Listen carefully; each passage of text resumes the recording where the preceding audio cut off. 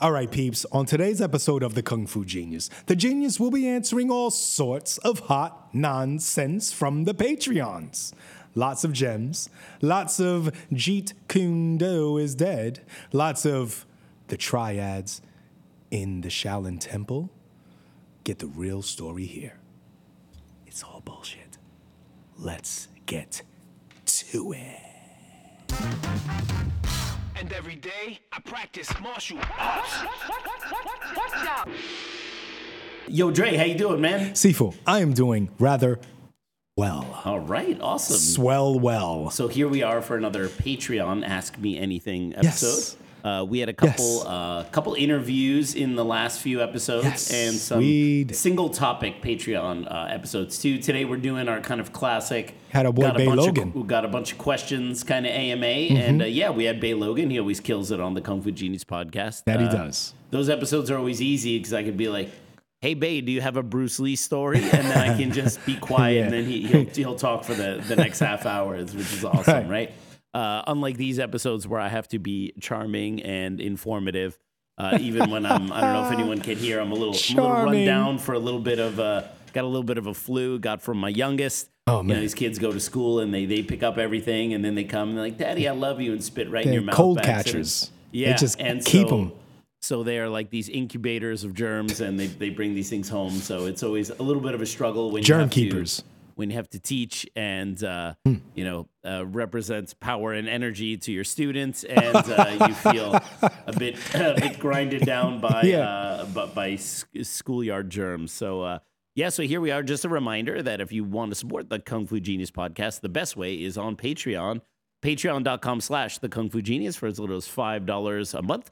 You can get access to episodes early, all sorts of other little goodies, Instagram subscriber reels. There are higher levels of support where you get other things like the baller level for $25. You get your name in the description, and you also get things like English translations of the Yip Man interviews and things like that. Nice. I think the closed door student level or whatever, you can get your own private episode with the KFG. And so we got a lot of different tiers there. It's the best way to support us.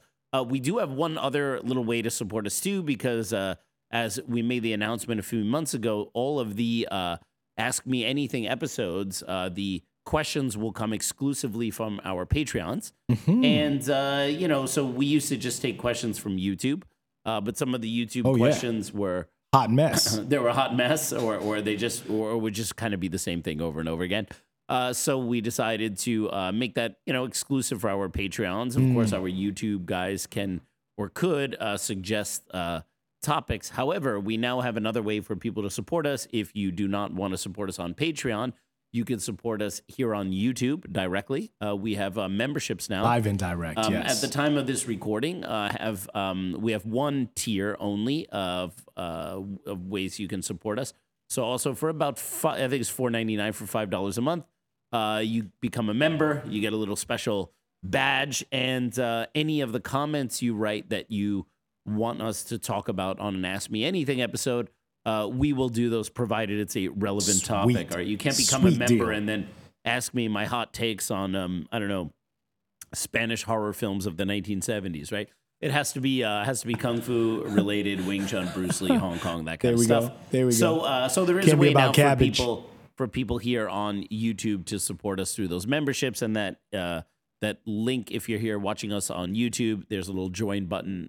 You can see that there. And then also we got the KFG swag shop, so we have all sorts of cool things. Yes. KFG shirts, beanies, mugs, all sorts of stuff, and we're gonna add some more designs, and including maybe some Dre and Mikey designs as well. So those are also tagged in these episodes here on YouTube as well. So lots of ways you can support your favorite. You Kung know what Fu I hear? podcast. That if you go to Panama Canal, the best port that's over there.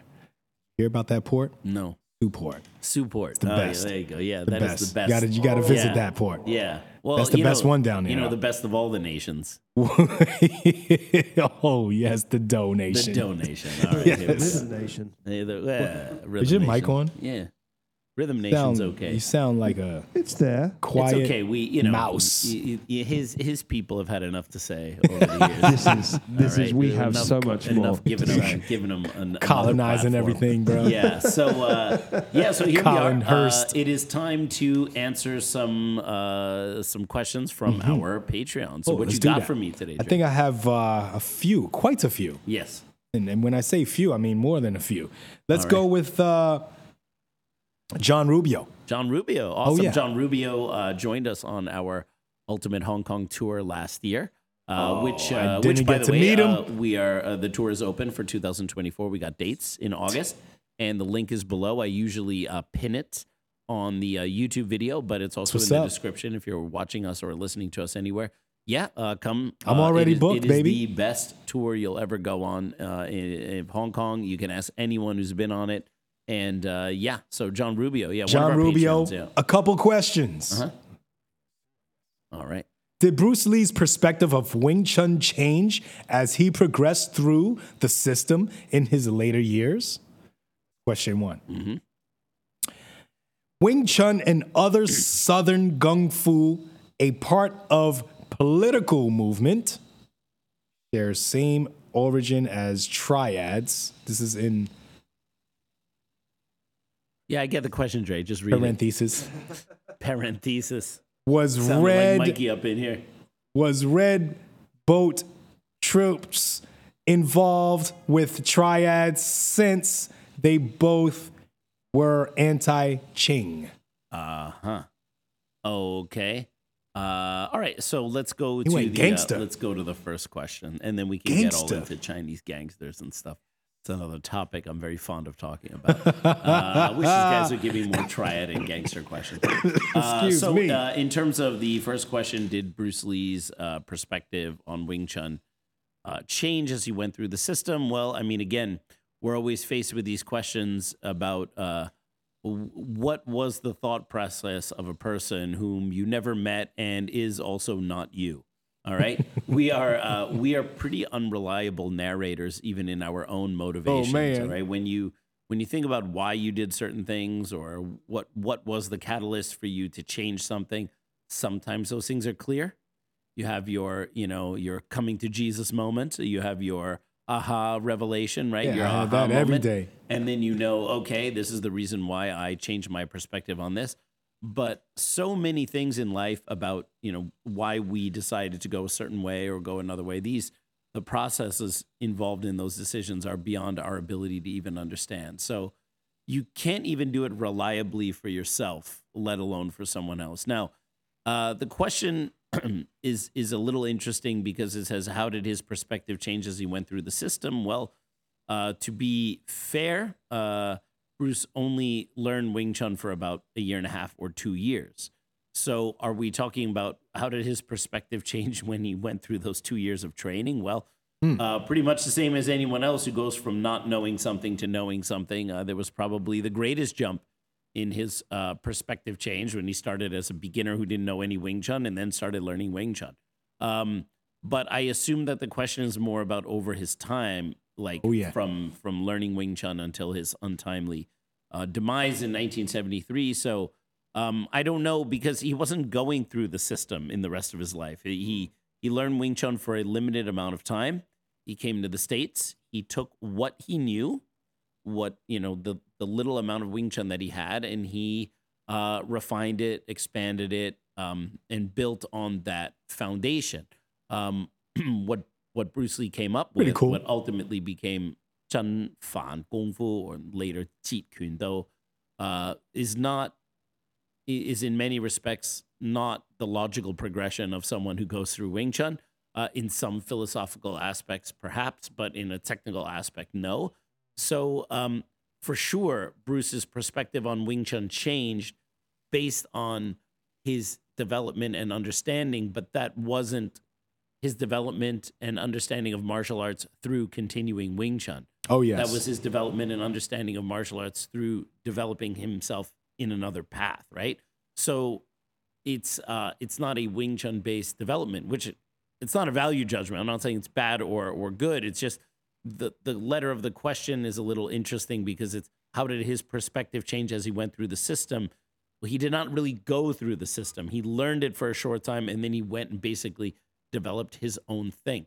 So I don't know. There are, there are many people who talk about Bruce gradually moving away from Wing Chun at the, towards the end of his life, which would be kind of the late period JKD stuff. And there are very, very strong arguments on that side.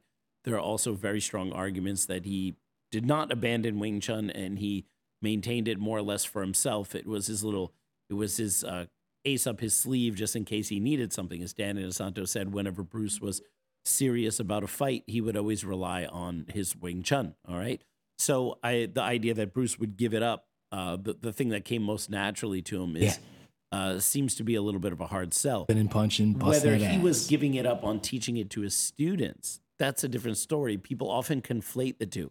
Bruce may have told his instructors, to kind of maybe not teach that or not emphasize that, or he may have moved away from it. Is this perhaps because he didn't want Yip Man to find out he was teaching Westerners? No, if we're talking about late stage Jeet Kune Do, it's like late stage capitalism. If we're talking about late stage Jeet Kune Do, the cat is out of the bag. Yip Man already knows about this. I don't think. No, we're talking really like the last couple of years of his life. Got it. People often conflate that Bruce may have given it up in teaching, or he may have started to prune parts of it off of the curriculum. But that doesn't mean that in his own expression of martial arts, in his own skill set, in his own, as James DeMille, Bruce Lee's third student, would say, Bruce Lee's toolbox, that he gave that up. So people always conflate the two. It's pretty clear that what Bruce Lee was teaching and what he himself did, or where he was on his own path, were not always the same thing. But people always discuss these two things as if they are, in fact, one and the same. Interesting. And I don't believe they are. I believe that there was, Bruce slowly giving up on the idea of having a style or a system, which he created a style of no style, but then still certified people in this style of no style, which created a philosophical quandary. Is it an open system or a closed system? And then gradually at the end, not wanting to own that anymore, he kind of created his own problem with creating a style of no style. So say that the stuff he did in the movies versus the stuff he taught his students versus the stuff he did himself. Yeah, this could be considered three different styles of Jeet Kune Do. Yeah, Jeet Kune Do people are very fond of talking about functional JKD. That is what's taught in most Jeet Kune Do. Well, that's schools. what we all love, right? That and functional then, stuff. Theatrical JKD, which is what Bruce did in his films. But I think that you have to add a third category, and that's what he was doing himself. Which what he internalized. The idea, of course, of his Jeet Kune Do is not to just imitate Bruce Lee, but it's very clear that even I think what some of his highest guys were doing is not exactly the same as what Bruce Lee was doing. I have had great conversations with Jeet Kune Do instructors on this very podcast. Vincent Benitez. I've been on Dwight Wood's podcast many times. And, I sometimes get asked, why didn't I do Jeet Kune Do and so on and so forth. But I think I'm of the opinion. I never get asked that. That Jeet Kune Do died in July of 1973. I believe that from a philosophical perspective, for Bruce Lee's own written notes, I think it's very difficult to say, I teach Jeet Kune Do.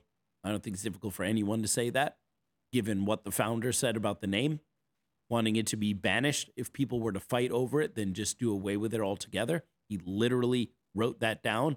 That's like those parts in the Bible where Jesus says, like, I came not to bring peace, but a sword. And people tend to go, oh, no, let's read this thing over here, right? Or like Jesus just destroying fig trees because when they didn't grow figs, even though it was out of season, right?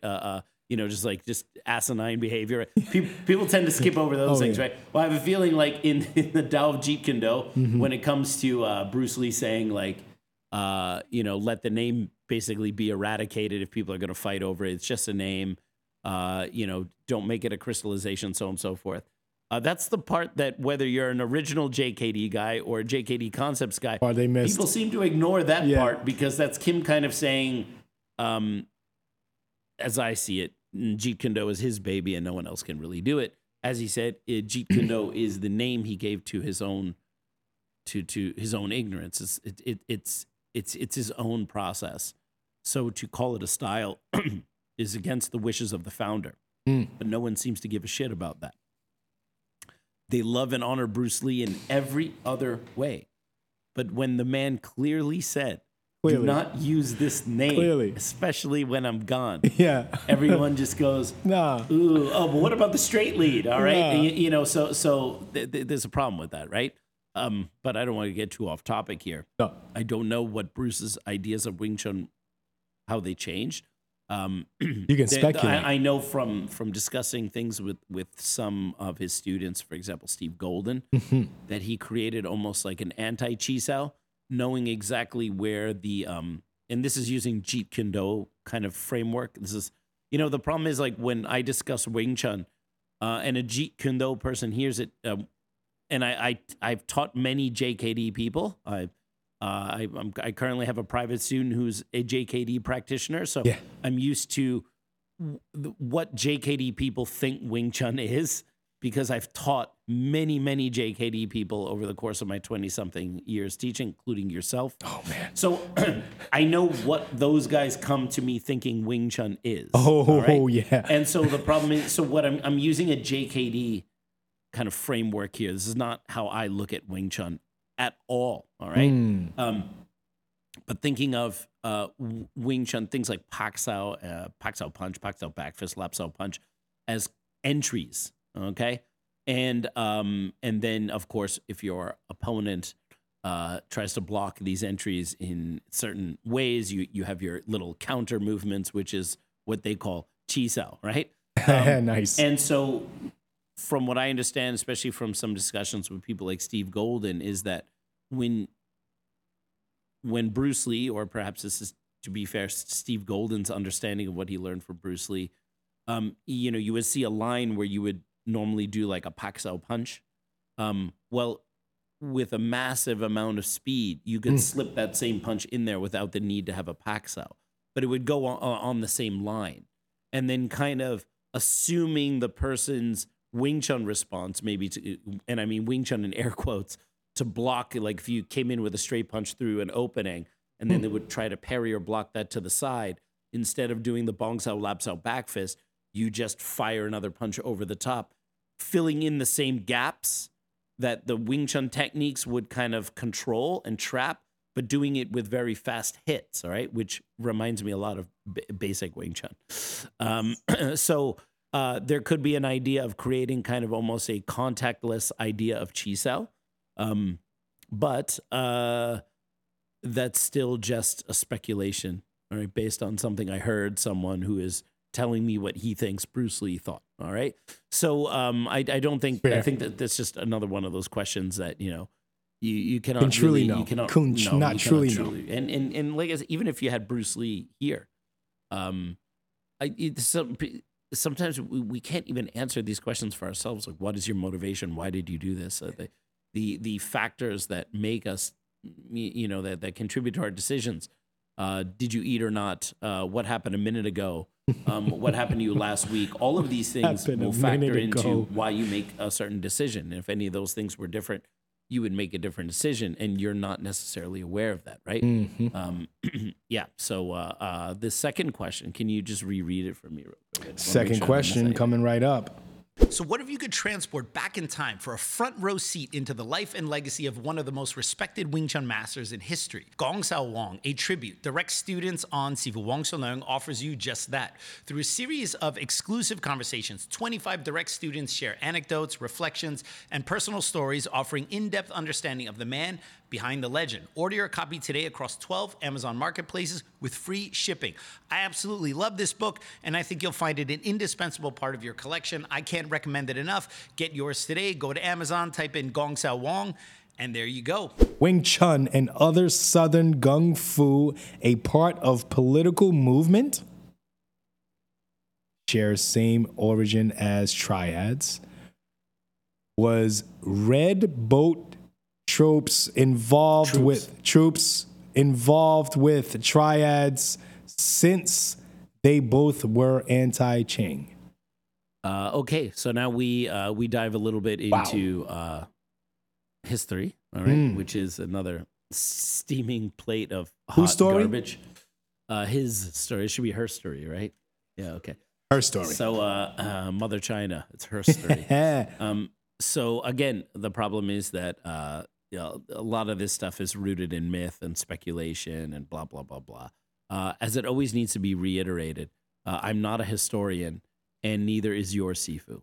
Okay, so the historical methods, the methodology of history, is it is an academic study, and people who just say, "Oh, well, the history of so and so or this style is blah blah blah blah," and they're just repeating what they read out of a book or they're repeating what their Sifu told them, does not mean they know anything about the actual history. All right, because when it comes to verifying, okay, are these facts or statements true?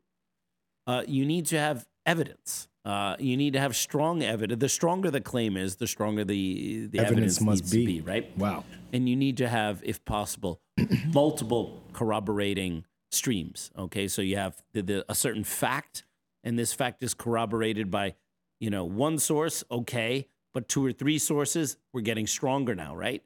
And with a lot of Chinese Kung Fu martial art, like a lot of Chinese Kung Fu history, you barely get the one source that could substantiate it, because a telltale sign that something is not history, or it's not actually history, is that it reads like a story. Mm-hmm. So when you hear something like the 5 elders of Shaolin escaped the burning temple, there was a traitor and they escaped in the middle of the night and these underground tunnels, and then they went on to found these 5 styles and blah, blah, blah, blah, blah. That reads a little bit like a fairy tale. And that is a huge red flag that the story is not necessarily partially fictional, but it's a whole cloth fabrication. Because there's no actual history of anything that reads like a fairy tale. So that means that it's a fictionalized version, maybe of semi-real accounts, but most likely not. So the moment it comes off, Yim Wing Chun is, betrothed to Leung Bok Chow, but then this bandit comes in and finds her so beautiful and wants to marry her, but then the nun sees her and takes pity on her and says, if he can beat you in 1 year's time, then he can marry. I mean, come on. All right. This is some fairy tale bullshit right here. Okay. The story doesn't make any sense. Why would some, bandit who came into town, saw Yim Wing Chun, wants to marry her because she's so beautiful, listen to some nun say, no, come back in a year's time, and if you can beat her in a fight, then you can marry her, and be like, okay. Come on. We're adults here. All right. And if people go, no, well, actually, the story was human. No, actually, it's a fake story, and you're just telling another version of it. All right. So the Yim Wing Chun story reads like an awful fairy tale. And but it doesn't make sense. It just because it reads as some kind of narrative fiction, and that is a very, very strong red flag that it is not actual history. So to come to the question here, which is, do these Kung Fu styles have the same origin as these triads? This is where things get a little muddy, all right? Because the original triads, and do you know why they're called a triad?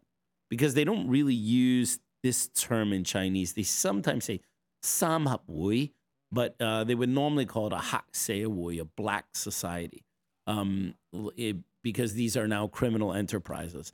Most likely the term black society, Hak Se Wui, is a much more modern name for those societies. Perhaps in the olden days, they were more generally referred to as Sam Hap Wui, or 3 harmony societies, and that's where 3 harmony became triad, because these societies originally were trying to harmonize heaven, man, and earth.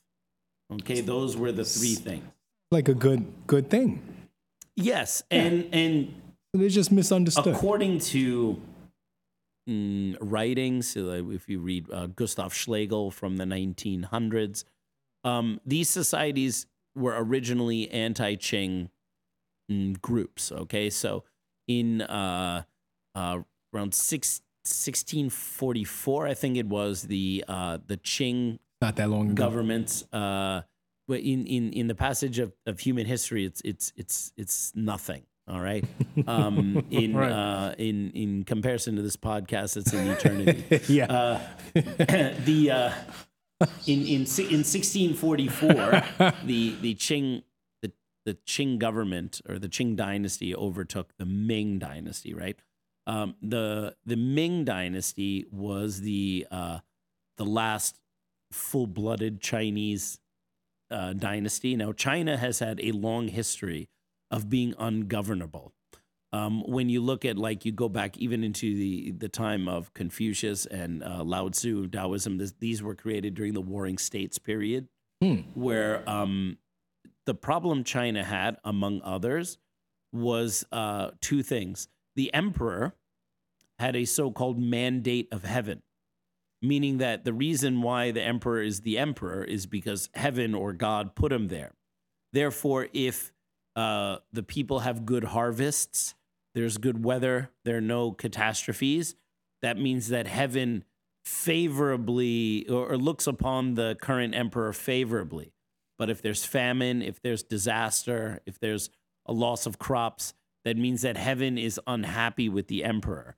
So by this irrational belief, superstitious belief, it meant that whoever was emperor was at the whim of the weather, was at the whim of natural catastrophes. You see what I mean? So again, religiosity and superstition plays part in stupidity. All right. So you have. Could you imagine if he was in Seattle? Yeah, exactly, Emperor. right? And they would be every year they would be blaming the emperor, the Seattle emperor, for 9 months of rain. All right, it's like, come on, man. Yeah, I had Give me a break. a very good friend of mine from Seattle. He grew up there, and most people who grew up in Seattle, they defend it to the death.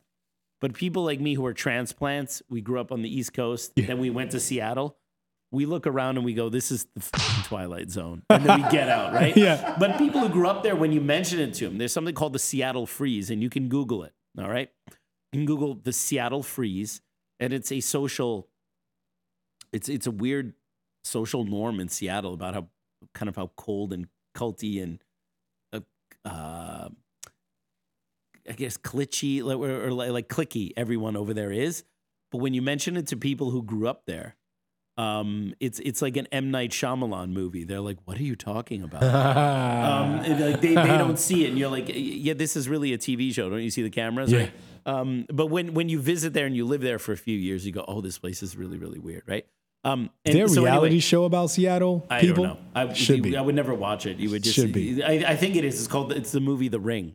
God. And so if but I have some good friends from my time in Seattle. And when I left Seattle, I remember I said something like, "Oh man, I'm so happy to move back to the East Coast. At least it doesn't rain 9 months out of the year." And then one of my Seattle friends was very quick to say, like, "Actually, New York gets more annual rainfall than Seattle," which is true. Because as you know, here we get like crazy heavy rainstorms. We get the booms. But Seattle is like Chinese water torture. It doesn't rain like the crazy monsoon drizzling. Rains we get here. Like drizzling. because our rains will be powerful, Wow. but then it's a day, and then it doesn't rain for days and days and days and days and days, right? But Seattle, for 9 months out of the year, it's gray, and it's like this drip drizzle that doesn't stop. It's like you're strapped to a table, and there's just a drop of water misty that every 10 seconds lands on the same spot. Basically like living in England. Yes. You know, it's just not raining, it's a bracing dampness in the air. Yeah, exactly, right? And you really can get SAD, seasonal affective disorder over there. It's SAD. Yeah, it's good. Wow. Yeah, if it's sad. It's rush. Sounds it's sad. awful. It's terrible, man. It's really terrible. So anyway, so if there was a Chinese emperor in Seattle, they would They would get his ass out. Yeah, they would hang No, him we for need the to 9 get months, him right? out of here. So anyway, you know, one of the reasons why China was so ungovernable is because you had this belief in a mandate of heaven. So that's why, you know, an emperor could have a good couple years by luck, and then, you know, the weather changes, there's a flood in the Yellow River, and then forget it. 'cause of him. All right, exactly. Yeah. So you have that problem. The other problem was China's immense size, where China, you know, think about governing a country the size of China in a pre-modern communications era. You would see just how difficult it would be. Just You would have- land, you could have a land. headquarter somewhere, let's say in the north, let's say your headquarters was in Beijing. How are you really going to control people in the south? Right? So then it became like a bunch of states, a very feudal system. But of course, all of these sub-states are going to be vying for their own power. So China always had power struggles and problems.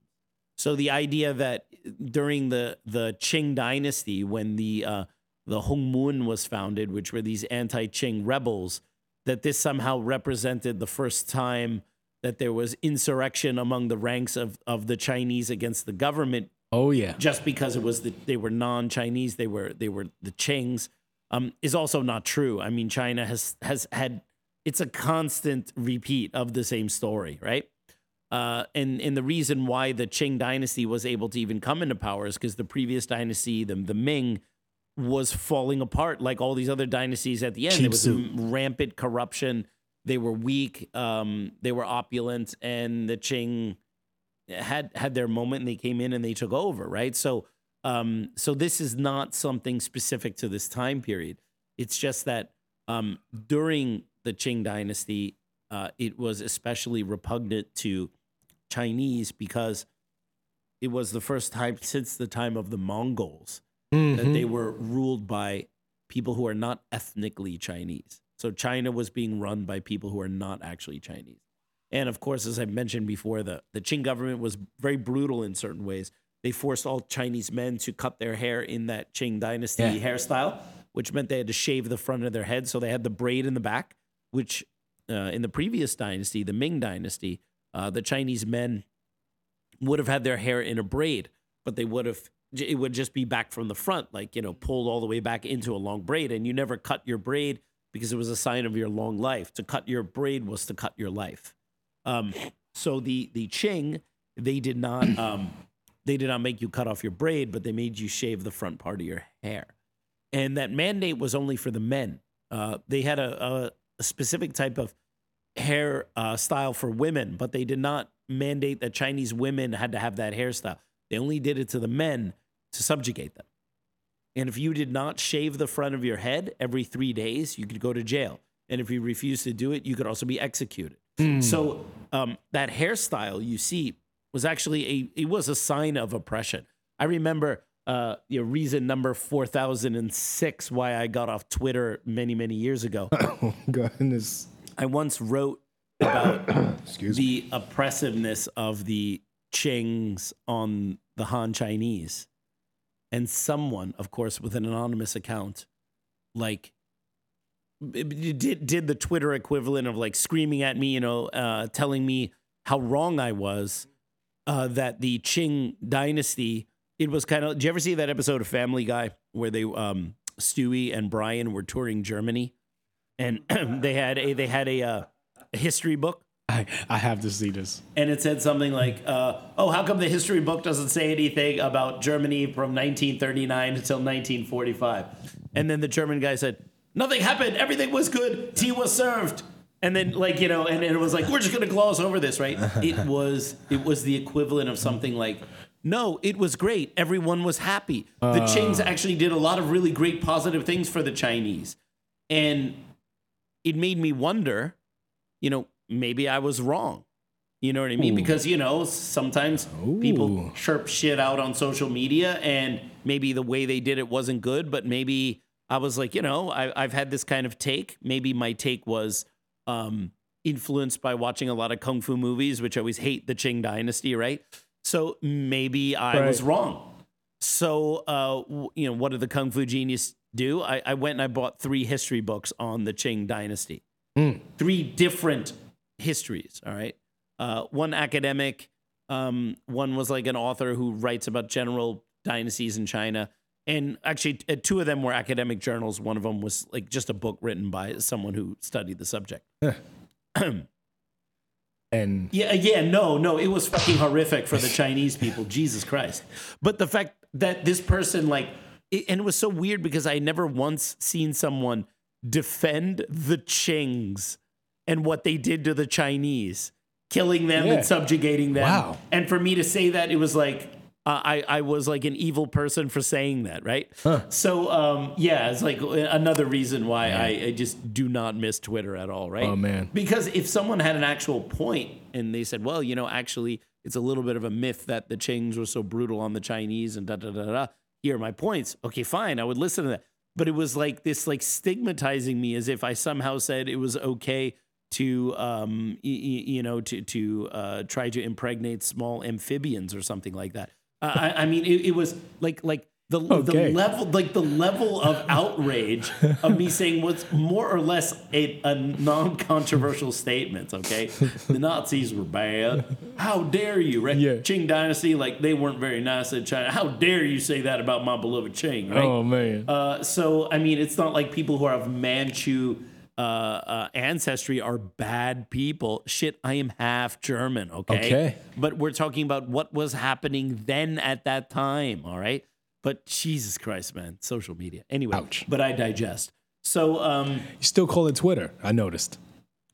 No one calls it X. Everyone still calls it Twitter. I don't get it. Didn't Facebook also want to rename it to Meta, and that didn't stick? Yeah, that The didn't only stick people either. that call it Meta are the people that work at Meta, and even them, all of my friends that work at Meta still call it Facebook. Yeah, of course. Yeah, they're just, Wow. It's kind of like, how they try to rename Hell's Kitchen to Chelsea. No, not Chelsea. Clinton. Clinton. Yeah, I was a Chelsea Clinton. I always get those. Or like south of Harlem, Soha. Soha. Sounds like a Busta Rhymes song. So high. Got you all in check. Jesus, man. No way. Get out of here, man. Who would Soha? Oh, yeah. Clinton? I remember just when I lived saying. in Hell's Kitchen. It would be damned if I told anyone I live in Clinton. Can you imagine? Hey, I was just Xing something, it's I just sent out an X. Yeah. No one will ever. No one's say caught that. on to that. No one will ever say that. Oh. So anyway, Oh. so during the Qing Dynasty, especially during the late Qing Dynasty, these groups were starting to form. Mostly in the south. Why in the south? Because they were geographically far from the north. Again, the problem of it being so difficult to control Far people from in China. from the tower. Because they're very far from the evil eye of Sauron. Okay. Right? So the eye cannot reach the south, right? Damn. So the original group, or at least the one that's most prominent, there probably were other ones, is the Hong Mun. Hong is the name like Hong, like Sammo Hung is actually the same name. The reason why and Mun means door or gate. And so they were like the Hung door, the Hung door. And the reason why they used... Like a moon gate. Yeah, the reason why they used the name Hong is because that was the name of the first Ming emperor. So the previous dynasty, which they, everyone has like, sugar-coated glasses when they look at the previous dynasty, because the Ming dynasty was also very corrupt as well. But the first Ming emperor was Hong. The people in the Qing wanted to restore the Ming, so then that's why they use Hong. Hence, certain Kung Fu styles, Hong Ga. All right, later, this is like it's supposedly designed by Hong Hei Kun or whatever, but it's most likely a reference to the appeal to restore the previous dynasty. So hence they use the name Hong. So the Hong Mun were the original group, the original three harmony society that were trying to fight against the so-called Qing. And they would, these groups would have little militias, and these groups would do espionage, spying, on the government, sabotage, all this kind of stuff, right? And in order to recruit more members, it kind of became a little bit like, almost like the Freemasons, which is interesting now because the Hong Mun still exists, but they are actually linked together with Freemasons. So now you can go down to Chinatown here in Manhattan, and there's a Hong Mun Lodge on, I think it's at the end of Mott Street, and you look up there, it's the Hong Moon. It's in red. Yeah. And which, by the way, Hong, the name, sounds exactly the same. Like the color red is also Hong. They're pronounced identically, even though it's two different Chinese characters, Wow. which is like the reason why the red color is used a lot too, because they sound the same in Chinese. But you can see the Hong Moon Lodge on the end of Mott Street. They have it there, and these are like the original group that spawned all the triads. We should go check that out. And when you look at it, there's the all-seeing eye The Mason- Freemasons. Yeah. oh, wow. So they are basically Chinese Freemasons. Interesting. Yeah. So at some point the two groups merge. Yeah. So you would go in there thinking you're going to get the secrets of the universe. It's just a bunch of old Chinese men playing mahjong or whatever. Right? This is not the Grand Lodge is. Wizard or whatever. Who these guys do not have any There it is. secrets of anything. Yeah, right? that's just chill. That's the secret. So just chill. the Hong Moon societies, they created a bit of a mythology about their origins, and this mythology starts at the Shaolin Temple. And so they believe that at that time they had 5 different lodges of the Hong Moon Society, and that's where the 5 elders came from. And so if you read, which I highly recommend, if you read Gustav Schlegel, Gustav, Schlegel, I think is Schlegel. Okay. Schlegel. Schlegel. And Schlegel my ego. Yeah, Schlegel my ego.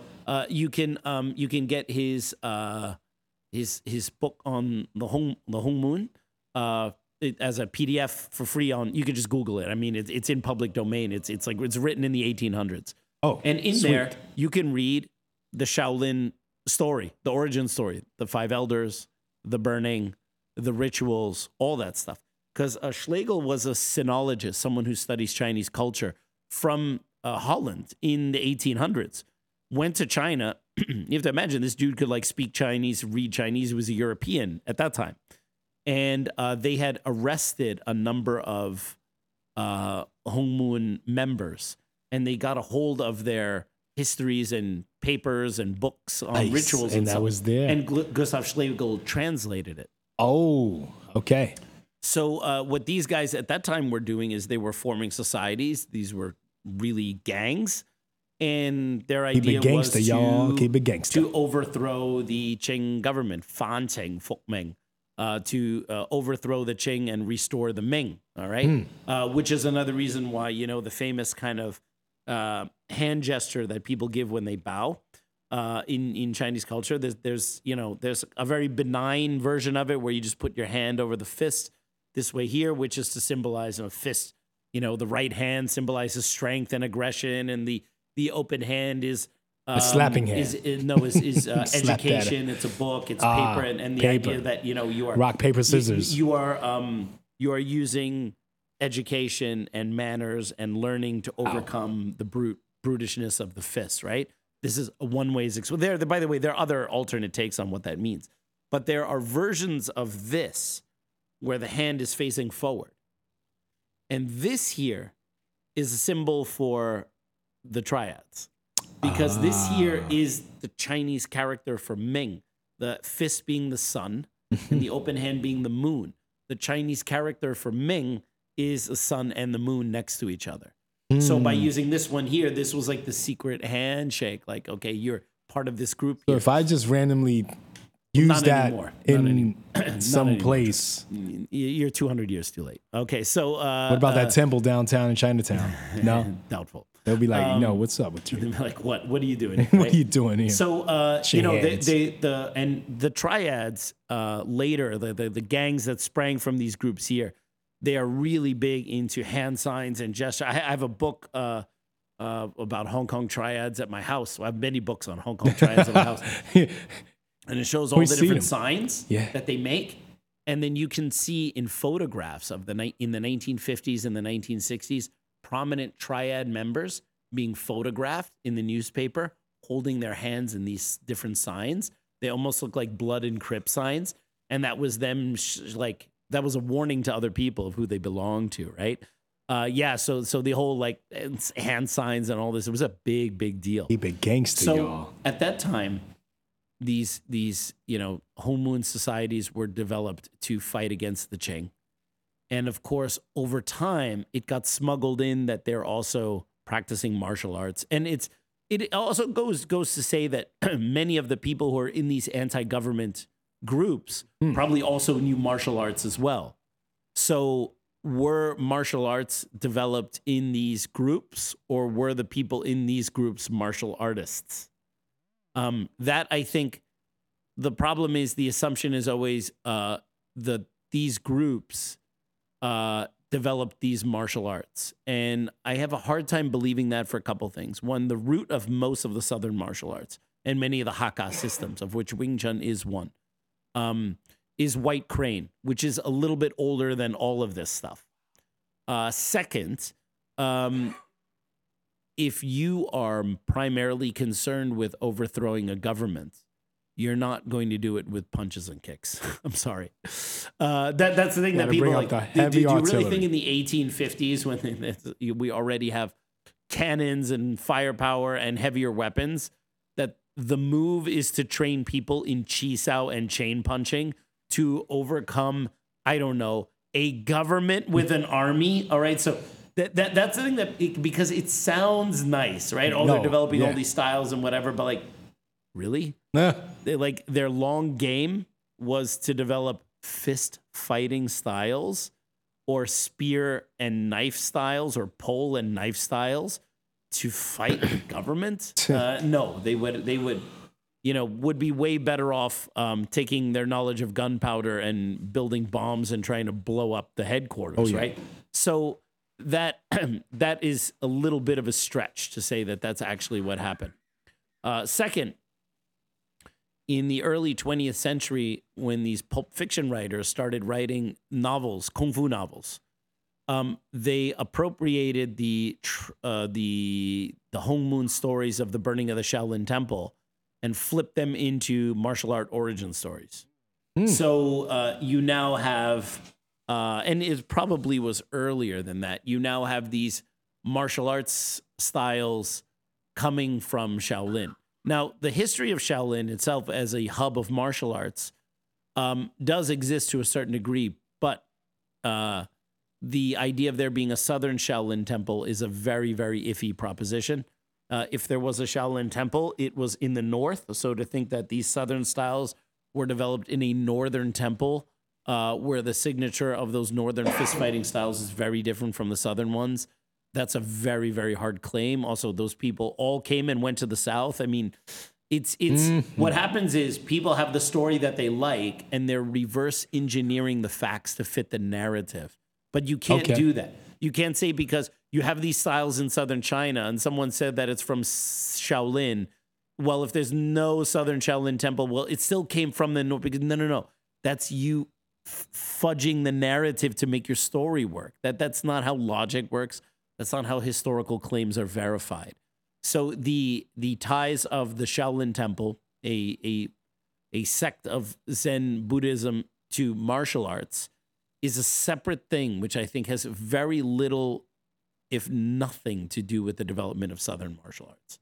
And this connection has more to do with a reappropriation of these Triad stories where they, and if you read the Gustav Schlegel's book, you will read the names of the 5 elders. Oh, those are the original names.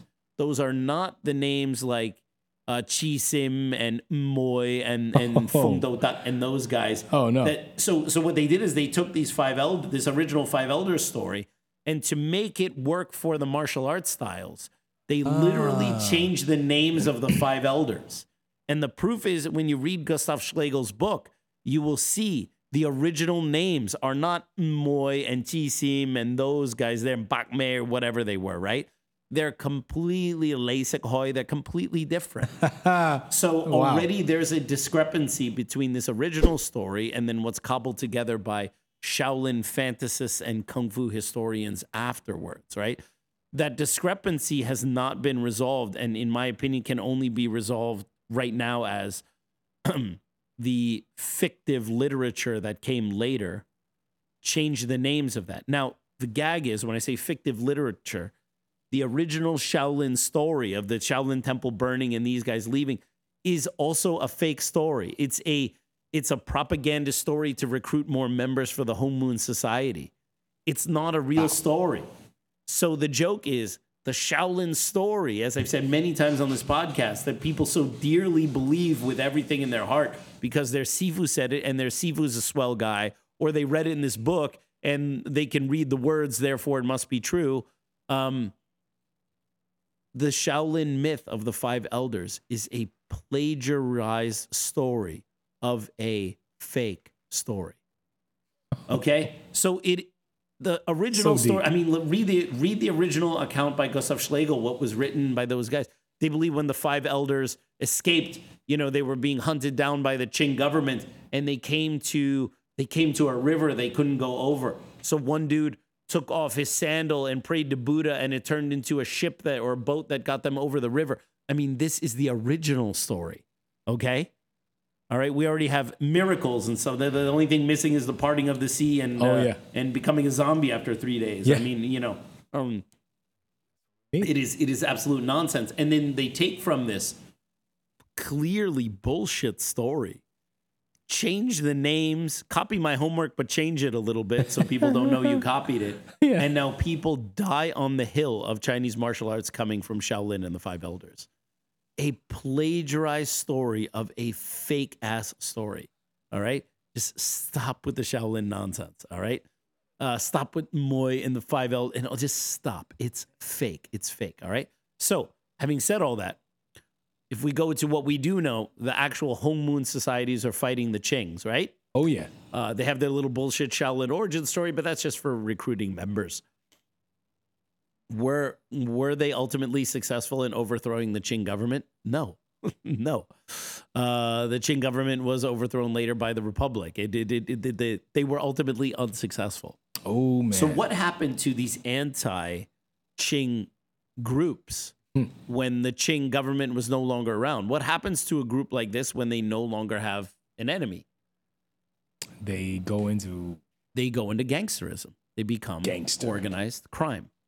All right. Now, it can be argued quite well that they were always somewhat criminal enterprises because they were going against the government, right?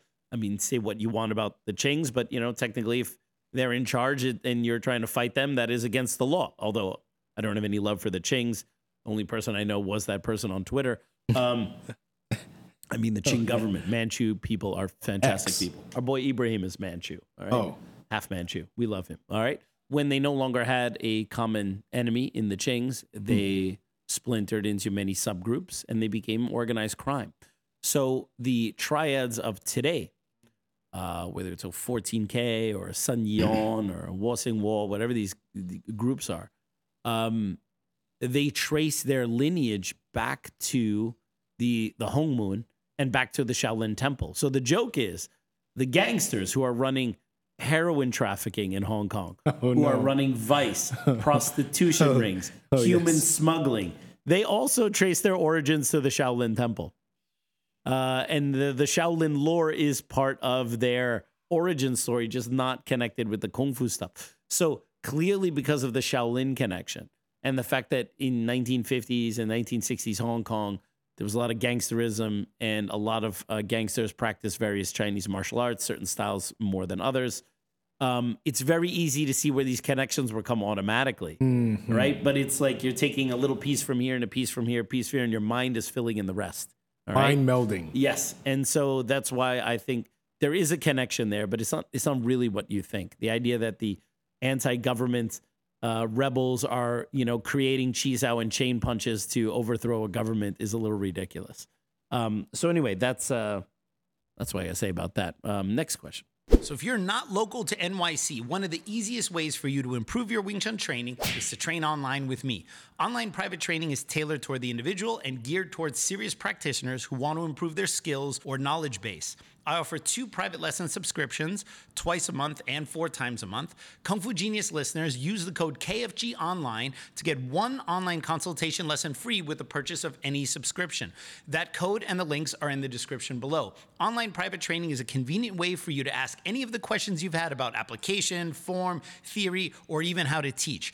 Bring a partner to train with you online at absolutely no extra cost. I'll show you how to train with your partner online. Again, use the code KFG Online to get a free consultation lesson with the purchase of any online subscription. Links are in the description below, and I'll see you online.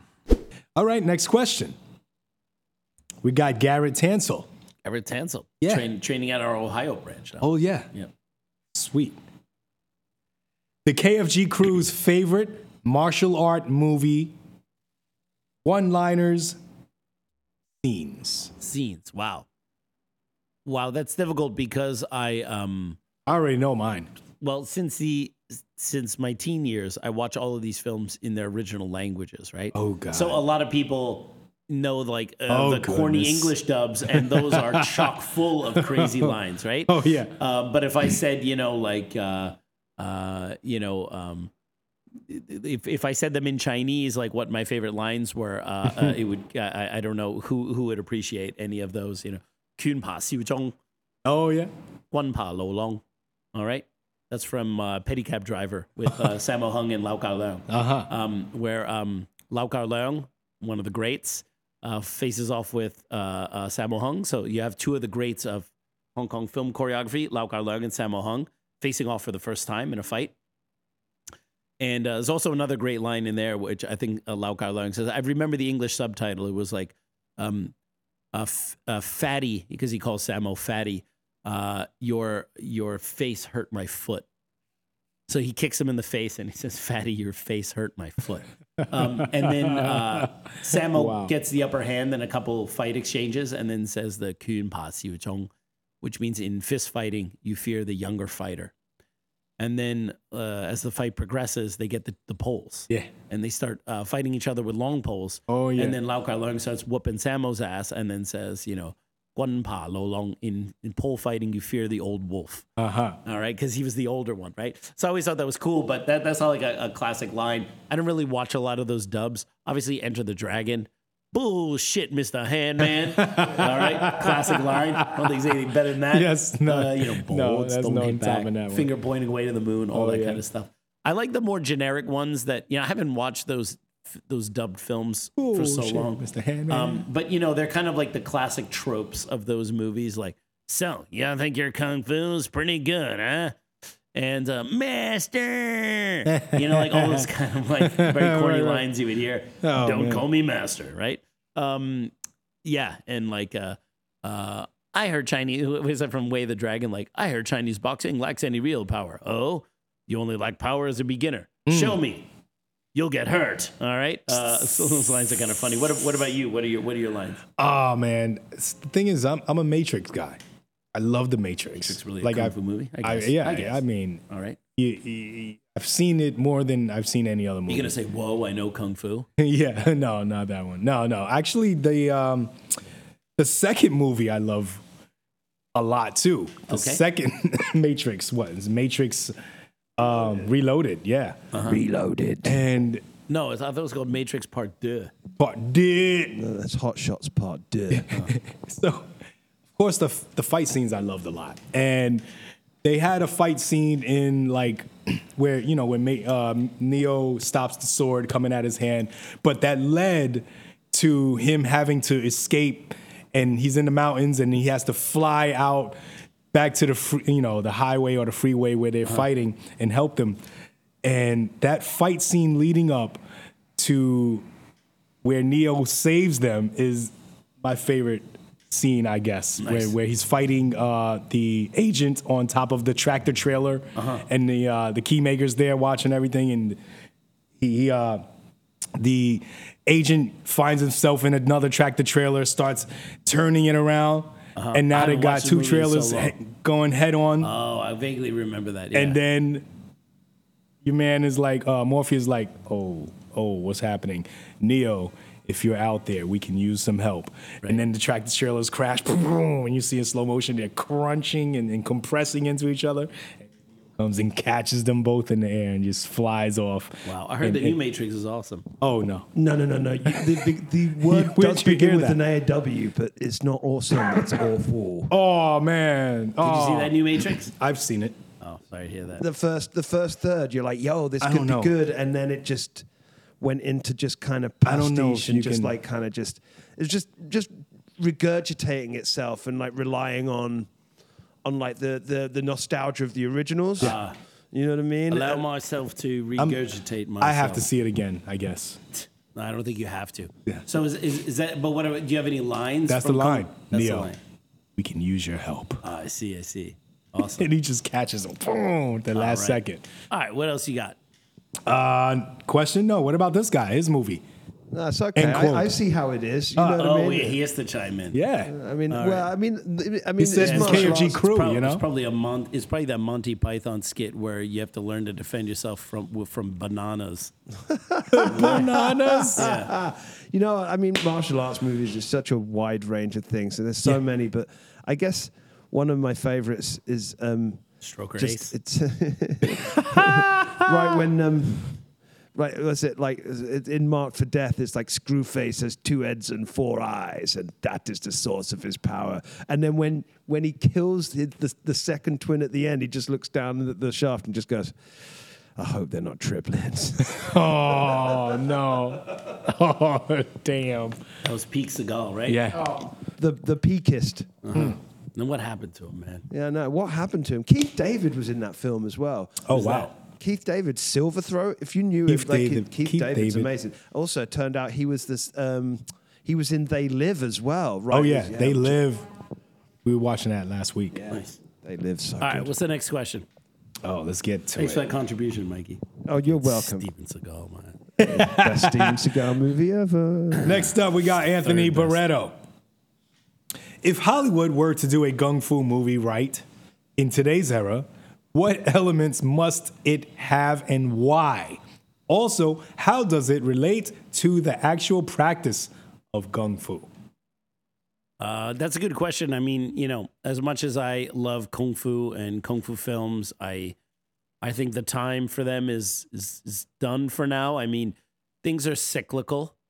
So, you know, give it another 10 years, these things might kind of seem cool again, right? You always need a little bit of time. I mean, what are the elements of a good People will kung miss fu 'em. movie? I mean, like a proper kung fu movie. Well, Chinese martial arts, obviously. Usually some kind of training sequence or some kind of Montage. revenge or a montage or something like that. Oh, man. I think to go back to the Steven Seagal I think something like what would work in a modern day as a kung fu movie would be something similar to the storyline of Hard to Kill. You take someone who's like a total badass master. Mm-hmm. He's got a family. He's he knows his kung fu style. He lives maybe in the modern day, and then he's Taken out. family's killed. He's taken out, but he doesn't die. You know, when he comes back, Yeah. and he's got he's got the amnesia. His body's not quite there, but like he's got these skills that kind of come back. And then he finally figures out who he is, and he starts building himself up again. You know, from hardly being able to walk, and then you see all like him on the dummy and hitting this and doing this, and training and everything, and then building up, and then he comes back and he just starts laying everyone to waste, right? So I think a kung fu themed version of Hard to Kill could work in like a modern setting. But the idea of like, my Shaolin style must crush your mantis style, I don't know if that's going to come anytime Those days soon. are over. I thought of another great line actually in Showdown in Little Tokyo. Oh God, here it comes. Brandon Lee Yes. throws the lighter into the gas tank and goes, "You have the right to be dead." Oh, I thought you were going to say it's when he told Dolph Lundgren he's got the biggest dick he's ever seen. No, why would it be that one? That has nothing to do with We thought that was your Sounds favorite, like the kind of favorite line you line. would like. Yeah, but in the context of what we're talking You about, would hope someone would say that to you someday I say it to myself all the time. when you look in the mirror. God damn. This guy. This guy. Yeah. Awesome. Oh, man. Awesome. Do you have Wow. anything else, or is that our last question for I today? think we have one more question. One more question. Yeah, let's not finish on the big dick. Let's not. Let's stay I'm away. gonna let that just hang there. I'm gonna let you eat the shit on that one. Jonathan Martinez.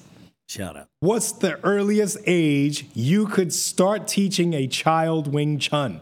It seems like all the other martial arts are able to start as early as 5 to 8 years old. Wow, that's a good question. Yeah, it's difficult because it depends on the child. Oh, yeah. If you have a very focused and child that wants to do it, you can teach a kid anything. Yeah. All right. Acrobatics. You can teach all sorts of crazy, difficult things. So It's Wing all Chun the focus, would not be a problem. The issue, it depends on the child. I think in general, Wing Chun is not easy for children to begin with because it's got a lot of fine movements. At first, some elements of the training could be a little on the slow side. Oh, yeah. Where kids like action. But I think that you can teach Wing Chun to kids in the form of games. You know, like you can have a little pak sao. I'll put my hand up here, give me a pak sao. Oh, my hand's in your way here, give it a little jut sao, right? You know, like, oh, I hold on to you here, give me some chain punches, right? I'll hold both your arms, give me a kick. So I do this stuff with my daughters. Yeah. But it's just kind of like self-defense games. But I don't make my daughters go, okay, show me the Sunam Tao form. That's a straight path to make them never want to do it, right? Oh, man. And also, I'm not one of those parents that has to force what I do down my kid's throat. It's the weirdest thing when I talk to other parents, like, do your kids do Wing Chun? I say, no. They're like, what? How come your kids don't do Wing Chun? I go, because they don't want to. Right? I mean, because they're really into rhythmic gymnastics, and they did a little bit of martial arts with you. They learn, you know, like how to put up a fence, how to do a side kick, how to do some chain punches, right? And they know some basic. I learned more from them then. Yeah. But the thing is that, like, because I think what a lot of dads have is like unrequited and unfulfilled childhood fantasies. And they have to then impose this on their kids to kind of live out what they couldn't have. First of all, I've been doing martial arts since I was 8 years old. Yeah, so you didn't have that. So I had fantasy. like, I was allowed to do martial arts as a kid. So the thing is, like, I can't go to my kids department. Like, oh, you need to do martial arts as a child because I never could. No, I could, and it's not a thing. And if they want to do that, that's fine. But the quickest way to get someone to hate something is to force a kid to do it. All right. I teach adults who come here voluntarily to learn what I have to teach. Why would I teach someone who doesn't want to be there learning, right? Their parents are for, you have to go to Kung Fu It's the now. martial arts equivalents of showbiz parents. Yeah, exactly. I used to do dance many, many years ago. Did ballet, tap, all these things. Did you? Yes, I did. And You were forced, or this was your choice? I loved it. I did it through choice. But Did you know this? There was some showbiz parents that were desperately trying to get me as the only boy at the dance school to dance with their daughters, and I was not about that at all. Yeah, he and wasn't into those young hags. They kind of weren't really into it either, not because of me, because they just felt like mummy was like living out their dance fantasies. Yeah, you know absolutely. What I mean? No, it's a huge thing, and but it's weird how many people look at me like I'm a monster for not forcing my children to do something they don't want to do. You know, my girls are really into rhythmic gymnastics, and they're really good at it. They're good and at I it, support them on that stuff, right? Totally. And so if you have a kid that is motivated to learn Wing Chun, you can teach them anything. And it doesn't matter if they're 5. I don't know, 5 is a little tough. I think 8 is a better age. But if a kid just wanted to do martial arts in general, I think kids should start with something a little more simple, like kickboxing and judo, get some basic striking basics, get some throwing basics, and then they can learn some Wing Chun, and then they can see which way they want to go with it, right? Okay. We don't teach kids here at City Wing Chun. We just teach adults. So like, I'm never the person to ask this question to. I built the school on not teaching kids because in New York, because of our demographic of adults and the population here, I never needed to have to teach kids to keep this thing moving, right? But most martial arts schools in the burbs, they have to. And it's not to say it's bad or wrong or whatever. It's just like, I'm not the guy to ask about teaching kids. I like my kids. I don't like kids in general. All right. Like my girls have some friends that I like and some other girls that you know, that they play with and that are okay. But like becoming a parent didn't make me a kid. I like my kids. Most other kids I find awfully annoying. Those are the kids. And that's all I got to say about that. All right, everyone. Well, I hope you enjoyed that episode of the Kung Fu Genius. As always, don't forget to subscribe to the Kung Fu Genius. Hit that bell for notifications. You can now support us on YouTube for $4.99 a month to get your questions answered here, or on Patreon, patreon.com/the Kung Fu Genius. And as always, I'll see you guys next time. Word is I'm a kung fu genius. Technique speaks for me, not lineage. Forget Jet Li, cause I'm the one. Many call me seafood, but to you I'm sea gung. And I produce masters. You surpassed us. Your kung fu stiffer than corpse and caskets. City Wing Chun is the house I built. Violate the gate and your blood gets spilt. Alex, Richter, always the victor. All right, peeps. On today's episode of the Kung Fu Genius, the genius will be answering all sorts of hot nonsense from the Patreons. Lots of Ching taking over the Ming. All right, peeps. On today's episode of the Kung Fu Genius, the genius will be answering all sorts of hot nonsense from the Patreons. Lots of gems, lots of Jeet Kune Do is dead, and lots of triads in the Shaolin Temple. And the Shaolin Temple, right? You always had It was in or and?